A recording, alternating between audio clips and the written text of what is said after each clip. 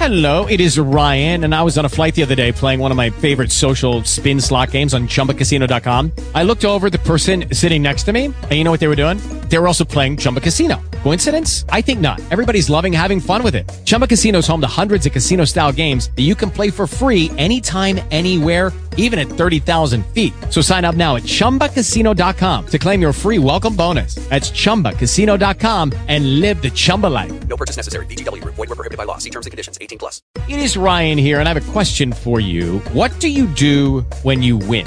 Like, are you a fist pumper, a woohooer, a hand clapper, a high fiver? I kind of like the high five, but if you want to hone in on those winning moves, check out Chumba Casino. At ChumbaCasino.com, choose from hundreds of social casino-style games for your chance to redeem serious cash prizes. There are new game releases weekly, plus free daily bonuses. So don't wait. Start having the most fun ever at ChumbaCasino.com. No purchase necessary. VGW. Void were prohibited by law. See terms and conditions. 18+. Against me. I ask you to look into this case and take the necessary steps to repair the damage done to me and my family." End quote. Even with the advantage of hindsight, this letter does not appear to express or imply Oswald's quote, "determination to use a means other than legal or peaceful to satisfy his grievance," end quote, within the meaning of the new criteria. It is apparent that a good deal of further consideration and experimentation will be required before adequate criteria can be framed. The Commission recognizes that no set of meaningful criteria will yield the names of all potential assassins. Charles J. Guiteau, Leon F. Cholcos, John Schrank, and Giuseppe Zangara, 4 assassins or would-be assassins, were all men who acted alone in their criminal acts against our leaders. None had a serious record of prior violence. Each of them was a failure in his work and in his relations with others, a victim of delusions and fancies, which led to the conviction that society and its leaders had combined to thwart him. It will require every available resource of our government to devise a practical system which has any reasonable possibility of revealing such malcontents. Liaison with other agencies regarding intelligence. The Secret Service's liaison with the agencies that supply information to it has been too casual. Since the assassination, the service has recognized that these relationships must be far more formal, and each agency given clear understanding of the assistance which the Secret Service expects. Once the Secret Service has formulated its new standards for collection of information, it should enter into written agreements with each federal agency and the leading state and local agencies that might be a source of such information. Such agreements should describe in detail the information which is sought, the manner in which it will be provided to the Secret Service, and the respective responsibilities for any further investigation that may be required. This is especially necessary with regard to the FBI and CIA, which carry the major responsibility for supplying information about potential threats, particularly those arising from organized groups within their special jurisdiction. Since these agencies are already obliged constantly to evaluate the activities of such groups, they should be responsible for advising the Secret Service if information develops indicating the existence of an assassination plot, and for reporting such events as a change in leadership or dogma which indicate that the group may present a danger to the President. Detailed formal agreements embodying these arrangements should be worked out between the Secret Service and both of these agencies. It should be made clear that the Secret Service will in no way seek to duplicate the intelligence and investigative capabilities of the agencies now operating in this field, but will continue to use the data developed by these agencies to carry out its special duties. Once experience has been gained in implementing such agreements with the federal and leading state and local agencies, the Secret Service, through its field offices, should negotiate similar arrangements with such other state and local law enforcement agencies as may provide meaningful assistance. Much useful information will come to the attention of local law enforcement agencies in the regular course of their activities. and this source should not be neglected by undue concentration on relationships with other federal agencies. Finally, these agreements with federal and local authorities will be of little value unless a system is established for the frequent formal review of activities thereunder. In this regard, the Commission notes with approval several recent measures taken and proposed by the Secret Service to improve its liaison arrangements. In his testimony, Secretary of the Treasury C. Douglas Dillon informed the Commission that an interagency committee has been established to develop more effective criteria. According to Secretary Dillon, the committee will include representatives of the President's Office of Science and Technology, Department of Defense, CIA, FBI, and the Secret Service. In addition, the Department of the Treasury has requested 5 additional agents for its Protective Research Section to serve as liaison officers with law enforcement and intelligence agencies.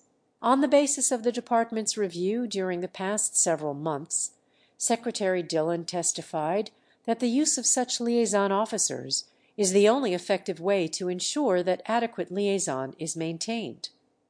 As a beginning step to improve liaison with local law enforcement officials, the Secret Service on August 26, 1964, directed its field representatives to send a form request for intelligence information to all local, county, and state law enforcement agencies in their districts.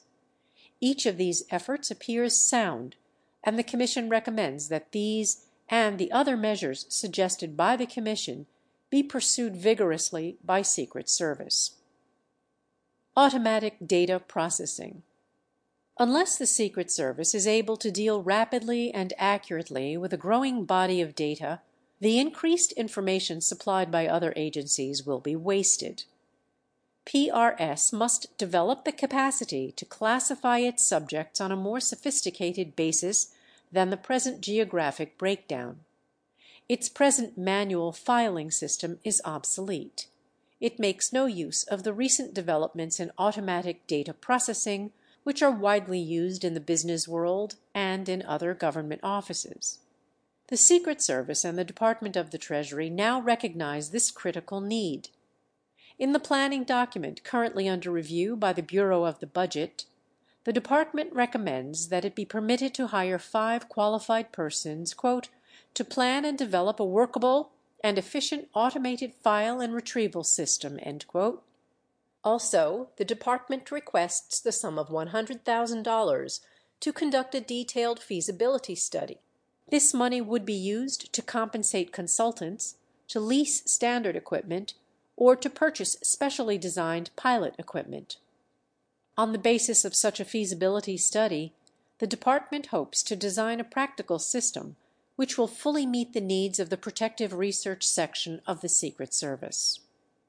The Commission recommends that prompt and favorable consideration be given to this request. The Commission further recommends that the Secret Service coordinate its planning as closely as possible with all of the federal agencies from which it receives information. The Secret Service should not and does not plan to develop its own intelligence gathering facilities to duplicate the existing facilities of other federal agencies.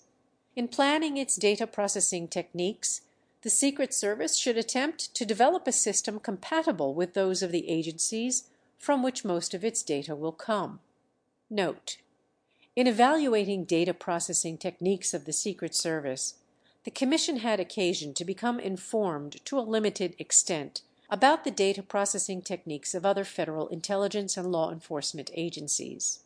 The Commission was struck by the apparent lack of effort on an interagency basis to develop coordinated and mutually compatible systems, even where such coordination would not seem inconsistent with the particular purposes of the agency involved. The Commission recognizes that this is a controversial area and that many strongly held views are advanced in resistance to any suggestion that an effort be made to impose any degree of coordination.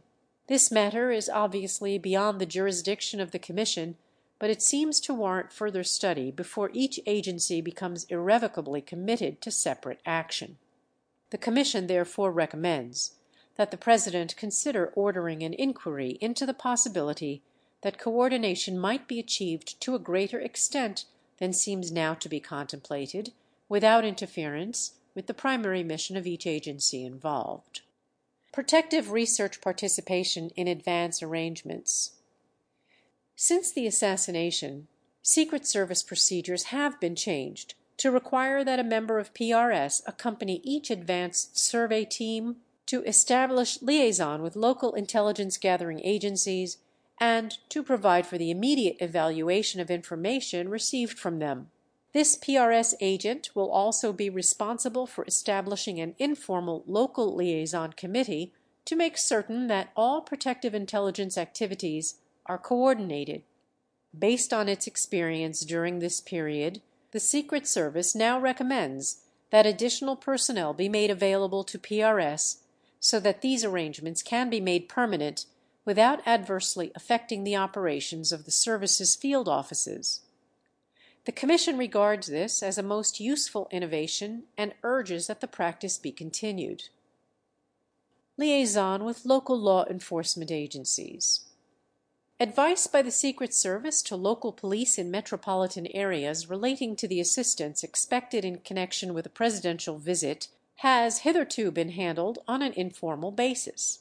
The service should consider preparing formal explanations of the cooperation anticipated during a presidential visit to a city in formats that can be communicated to each level of local authorities. Thus, the local chief of police could be given a master plan prepared for the occasion of all protective measures to be taken during the visit. Each patrolman might be given a prepared booklet of instructions explaining what is expected of him. The Secret Service has expressed concern that written instructions might come into the hands of local